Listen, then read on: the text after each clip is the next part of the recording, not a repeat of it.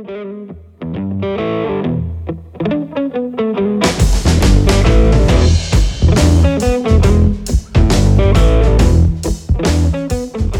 everyone, and welcome to another episode of Provoke, the podcast that takes a provocative look at advertising as a whole. I'm your host, Brian Wilder, and we have Kelsey in the West Coast studio. How you doing, Kelsey? Hey, I'm doing really good. I'm super excited about this episode. Oh, and for good reason. So you recently went to a conference in LA. Tell us about this. So it was my first big girl conference, and it was it was hosted in Los Angeles. It was last Thursday, and the company that it was put on by is a company called World Form Disrupt, and I think the point of view and perspective that World Form Disrupt as a events company is going for is they take all different types of niche categories within the media publishing realm and kind of break it down. And they have conferences kind of all over our country and all the main hubs, and I think even internationally. But the one that I attended was Women in Media, and I was looking for a conference to go to just because I figured I was out on the West Coast near Los Angeles, and there's probably got to be a bunch of really cool opportunities to learn and get talking to some new things. And I found this one, and it seemed right up my alley. So Evoke helped get me there, and I really didn't have that. I didn't really know what to expect. I had never really been to anything like this before. And getting to LA, sleeping in a hotel in LA, and then getting to the conference in LA was seriously harder than any mountain that I have ever climbed ever. And I've climbed some serious mountains. So it was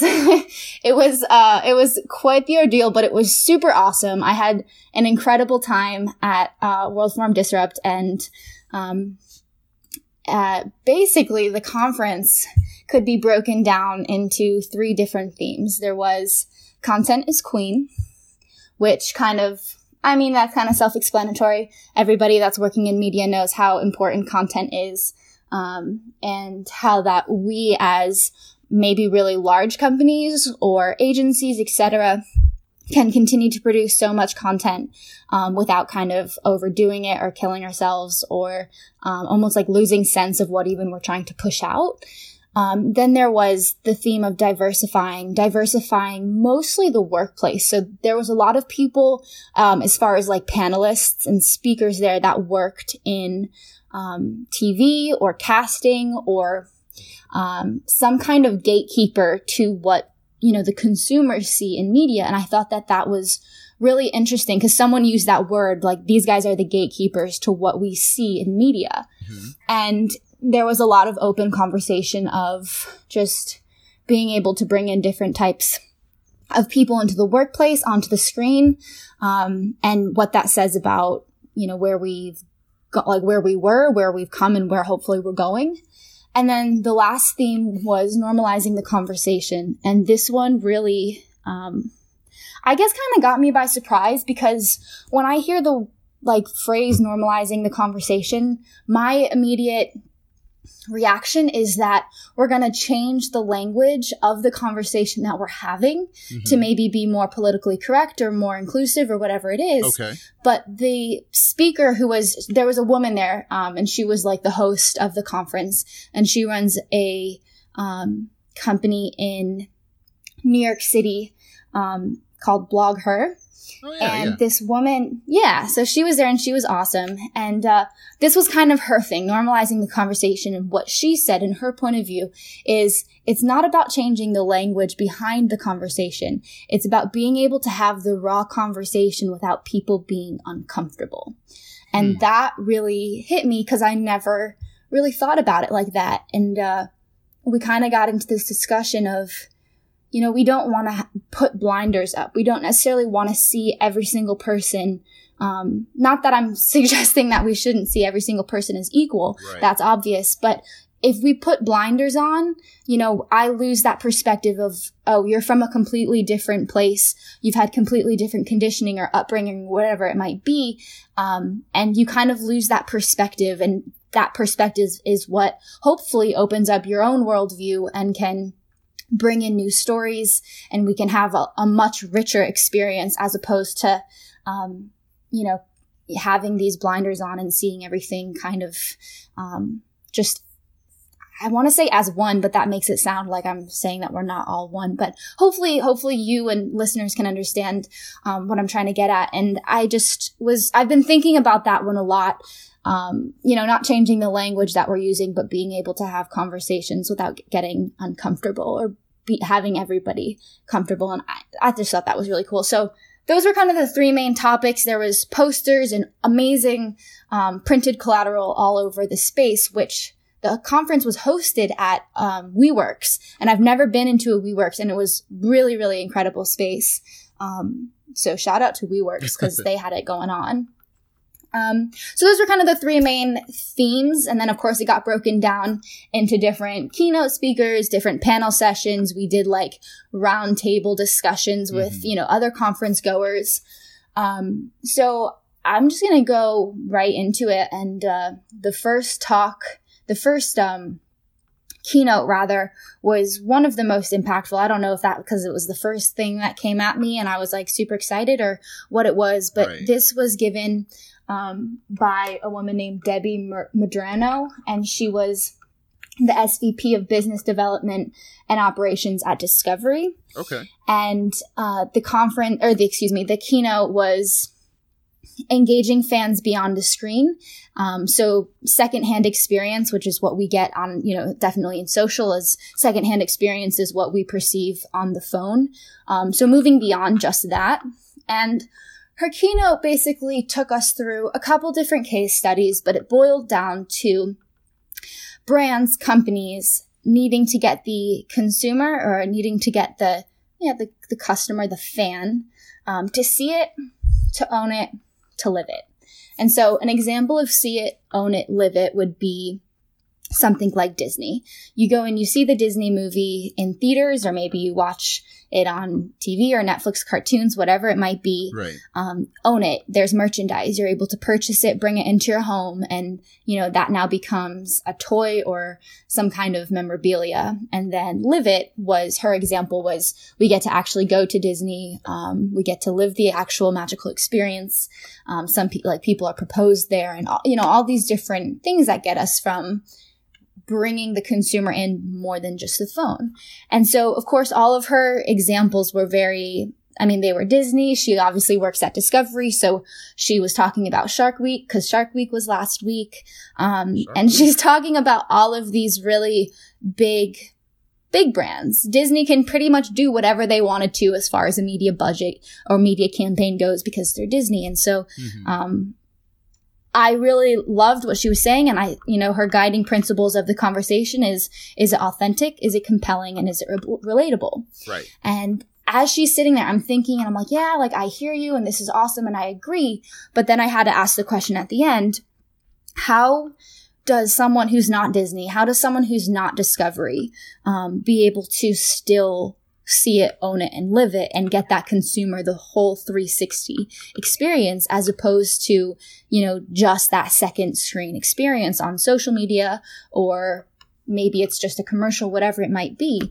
And her answer was kind of, well, you can crowdsource and you can find the passion within your fan base or within your community, wherever that might be, and, try to crowdsource stuff. And I get the answer, but I'm still not completely sold, just because, what does a smaller agency that does have budget-based restrictions, how do they get their consumer base, their fan base, to be completely involved in the brand, in the experience, in whatever it is, especially as, everyone talks about, we're moving towards experiential advertising and, so I guess I'm going to kind of open that question up to you as well, Brian, because this is something that I think you and I have off the air kind of talked about before.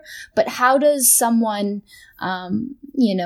with these just hurdles that they have to jump over if you're not Disney, kind of enter into that experiential space to be able to get your consumers to see it, own it, and live it? Well, I think it starts with taking kind of an inventory of what your product or service does, and then taking that and applying it to everyday situations. and then taking those everyday situations and kind of packaging them to whether it's influencers or brand ambassadors to kind of be the ones to go out there and say, to be the evangelist for the brand. Because when you have people like Disney and Discovery and so on, they have the manpower. Like they have dozens and dozens and dozens of people and the seemingly unlimited budget to be able to kind of bring those experiences that are tailor-made, handcrafted to people at their doorstep. And so you kind of have to cut out that middleman a little bit and really kind of inspire ambassadors to be the ones that kind of sing your brand's praises. I think that's one part of it. That's kind of what she was getting at, is find the ambassadors and, be able to take what you have from what you do have. And in some other talks, it was very similar. Like all these amazing productions were happening, but it was almost only able to happen to like the 1% of brands, if you will, as far as just like crazy installations and stuff like that. And, I asked the same question in my head, but then one of my answers was maybe that's what makes it so cool. Right. Maybe that exclusivity of being able to do an installation that took 2 months to plan and however $1 million to install for Corona, like maybe that's what makes it so cool, is because it can't be touched by everybody else. So I'm still whirling with those questions in my head, but I loved just the premise of going beyond that secondhand experience or that second screen experience, and getting people fully immersed in whatever it is that you're doing. Right. And I'll note, go ahead, Brian. No, I was just going to say that's definitely the other part of it, is like what good is an experience if, other people can relate to that experience. It's that exclusivity factor. And so that's why brands like Discovery and Disney spend presumably millions and millions of dollars to kind of create a one-of-a-kind experience that people who experience it can say that no one else can come close to that. No one else can mimic or replicate that experience. And so I think that's another hurdle that smaller businesses and brands have to keep in mind, is that, the big guys are going to have that lion's share of voice, just because they have the resources and the budget to do so. Right. But I think it's just one of those things that you kind of have to be mindful of and not necessarily compare yourself to the Disneys and Discoveries, because you're comparing apples to oranges. Like you have to be able to kind of be realistic and kind of work within your own lane as a brand. And you'll see positive results. You'll see that success. It just might not be on the same scale as a large enterprise. Right. So I guess just take a look at what you do have and be able to really capitalize and make the most out of that, the assets that you do have, to be able to make it that most immersive experience it was. Note aside from all of this, just kind of like all these talks, and hopefully you can kind of hear it through what I'm saying, but I was honestly really surprised at how honest everybody at this conference was, as far as the speakers and the host. Like everybody, when we had a lot of like open discussions where people would question and answer, and from the people sitting down to the speakers on stage who have clearly mastered like whatever it is that they were trying to accomplish in their career, everyone was super honest. And if there was a place or a point where a speaker or a keynote speaker was kind of having this realization of, oh, like I could do that better, it was like opened and discussed. And I think that was part of what made the conference and all these speeches so much to be able to walk away with, that there were people, they had a panelist of people from Forbes 30 under 30 list who have all accomplished some incredible stuff in media. Right. And like all of them were just like, we definitely don't have it all together. The question was, how do you like work-life balance? And 5 of them across were like, nah, we don't have that one figured out yet. And I just thought that was just a side note. I just thought that was really cool. And maybe if we all were a little bit more honest with ourselves, we'd have like, a more like authentic and real experience as far as maybe in a workplace or whatever it was. So that's just a side note. So the second keynote that was very impactful for me was given by a woman named Nina Seith, and she worked for The Economist, and she does marketing solutions with The Economist based in New York City. Right. And her keynote was titled Media. It's not just for men and blondes. Career advice to my younger self. And she, of course, opened it up and she goes, listen, I have nothing against men and I have nothing against blondes. And I'm like sitting front row. And yeah, so she grew up in Canada, and she obviously lives here now. But I think her family, they were not Canadian originally or American. They were from the East somewhere. And she kind of grew up with this perspective of never seeing herself in media, right. which is something that we definitely have made like leaps and bounds jumps from, from the current moment to kind of when she was a kid growing up. But I was also the youngest person probably at the conference. There was maybe 2 other people that were around my age.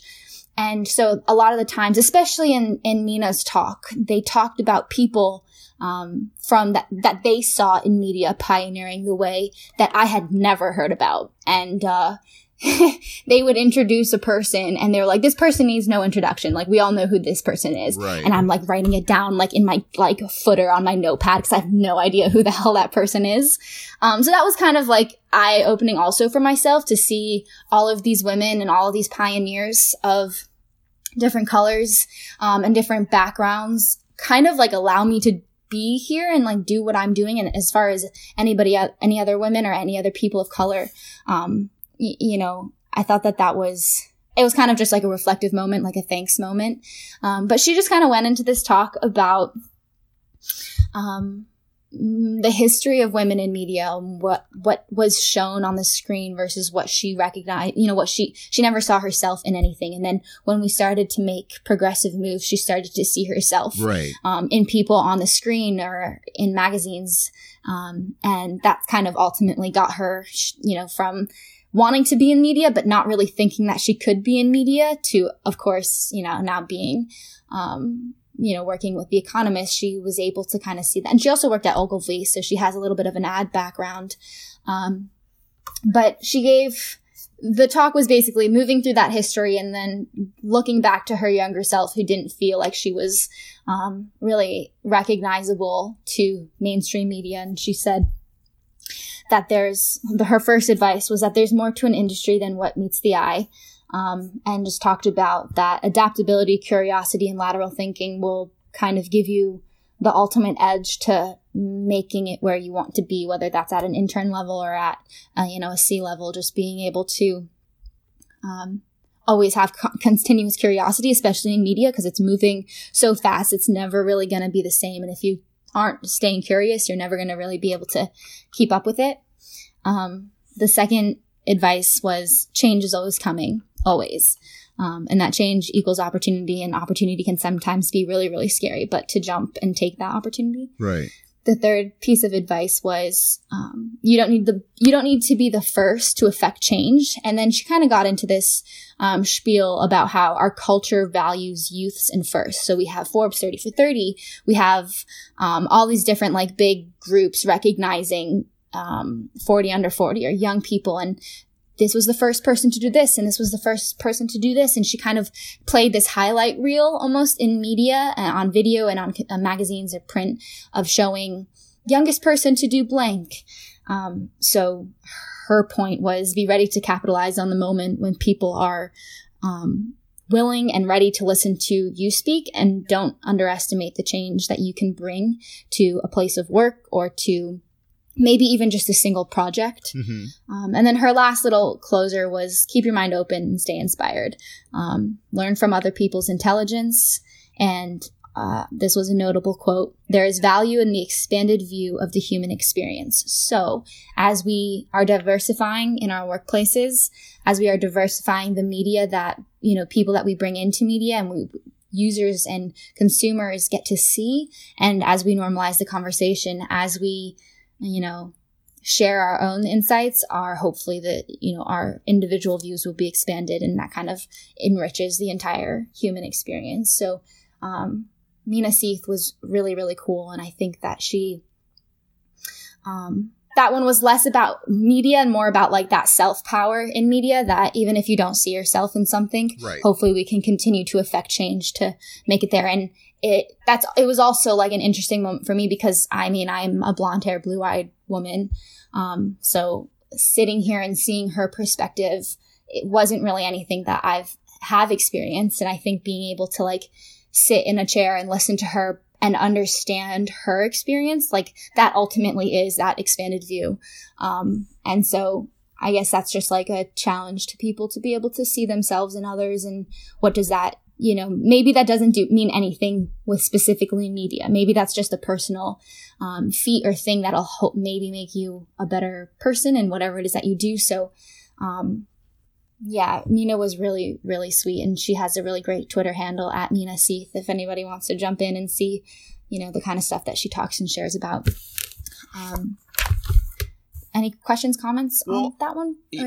I guess I'm just going based off of the title of the presentation. Media, it's not just for men and blondes. It seems kind of like almost like clickbaity, right? It's just like it's not necessarily what the keynote focused on, but I think it was a way to kind of like get people's attention.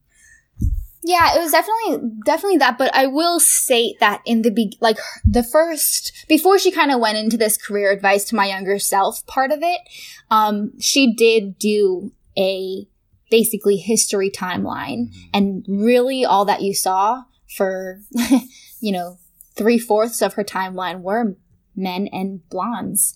And it wasn't really until Oprah came onto TV that, and some other, again, I was definitely outdated by all of these references. So I couldn't even really give all the names of people. I wish that I could. I wrote down what I was able to, but, for kind of way more than you would hope, it was just men and, blondes in media and on TV until it kind of got opened up. And then of course in the present day, it is less of an issue, but in the 70s when the original women's movement was really being planted, that's when you started to see a lot of change. And with Miss Magazine and Gloria Steinem and, people like that being able to pioneer that little changes. And so I think the beginning of her keynote was a lot about not ever seeing herself placed in media, especially being a woman of color and,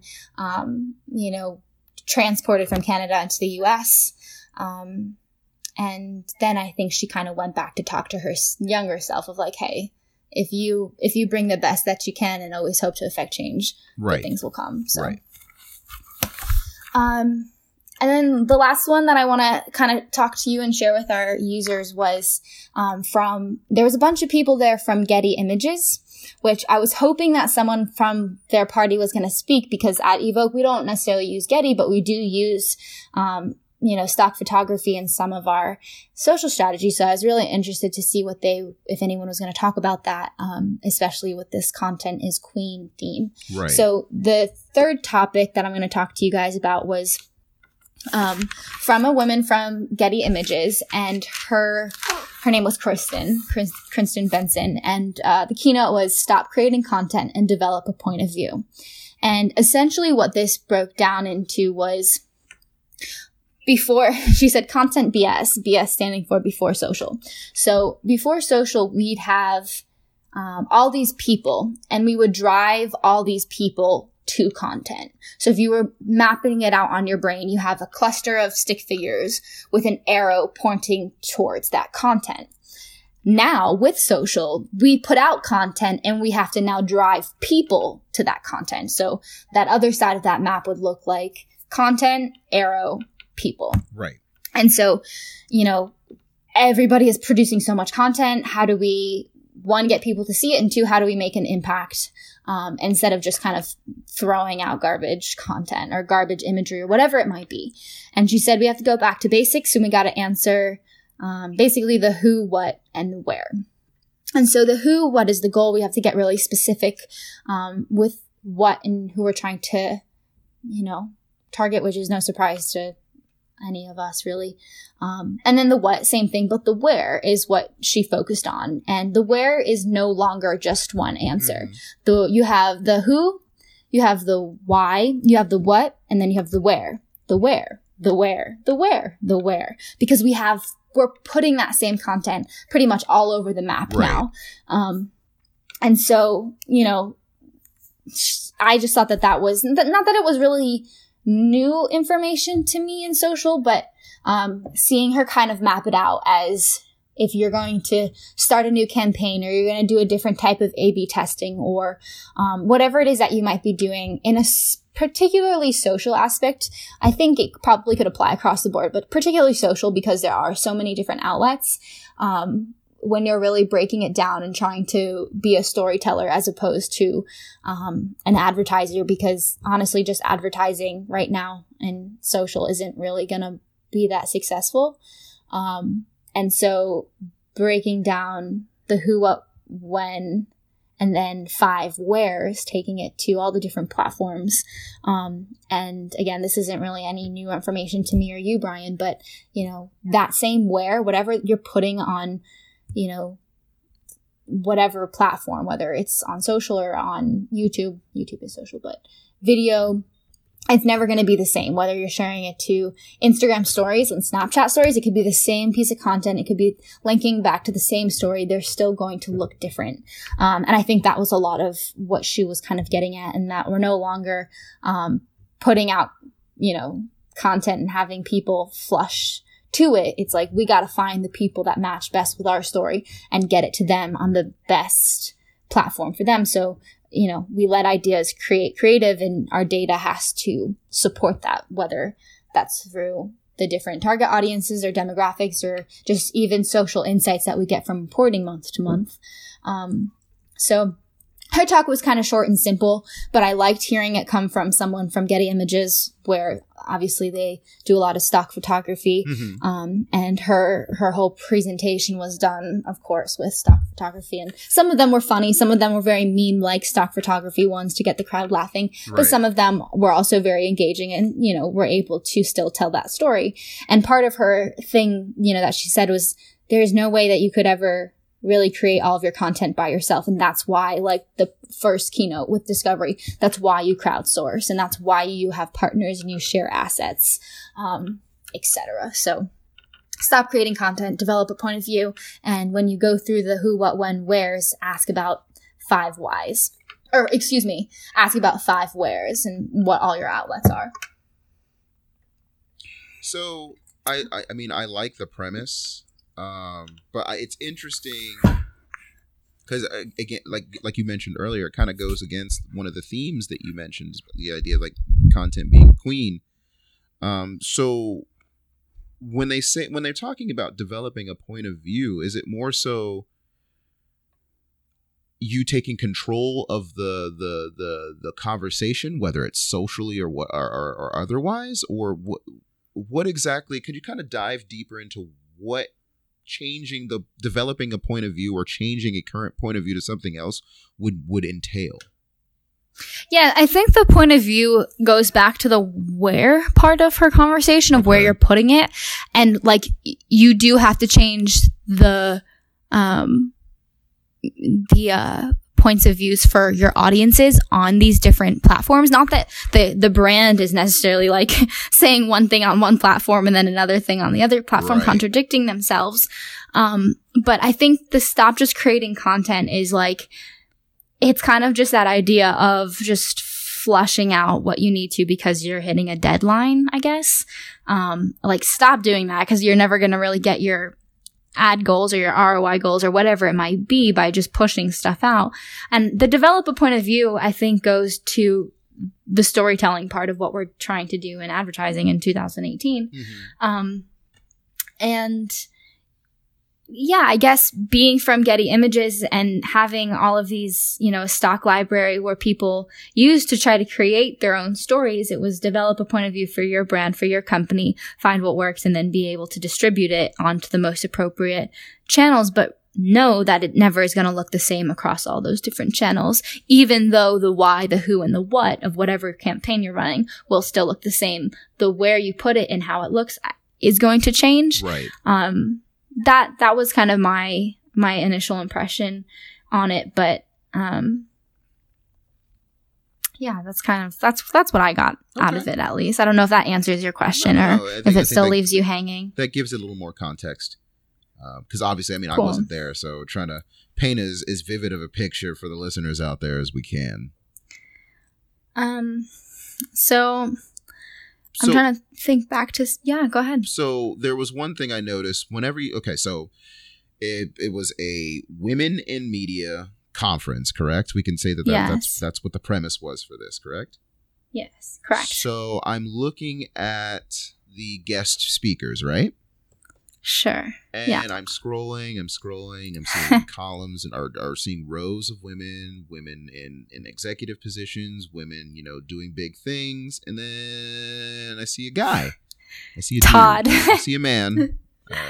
Presumably he's a man. And then I scroll down and I see another man in the list of guest speakers. So I kind of wanted to get your thoughts on that first, because I mean, some people can go either way, but I wanted to get your thoughts, if you had any, on the fact that there were men featured at this Women in Media conference. Yeah. Okay. So I kind of have a couple different things to say about this. I think that I'll also say that there were male attendances. There were also people attending the conference that were male. Right.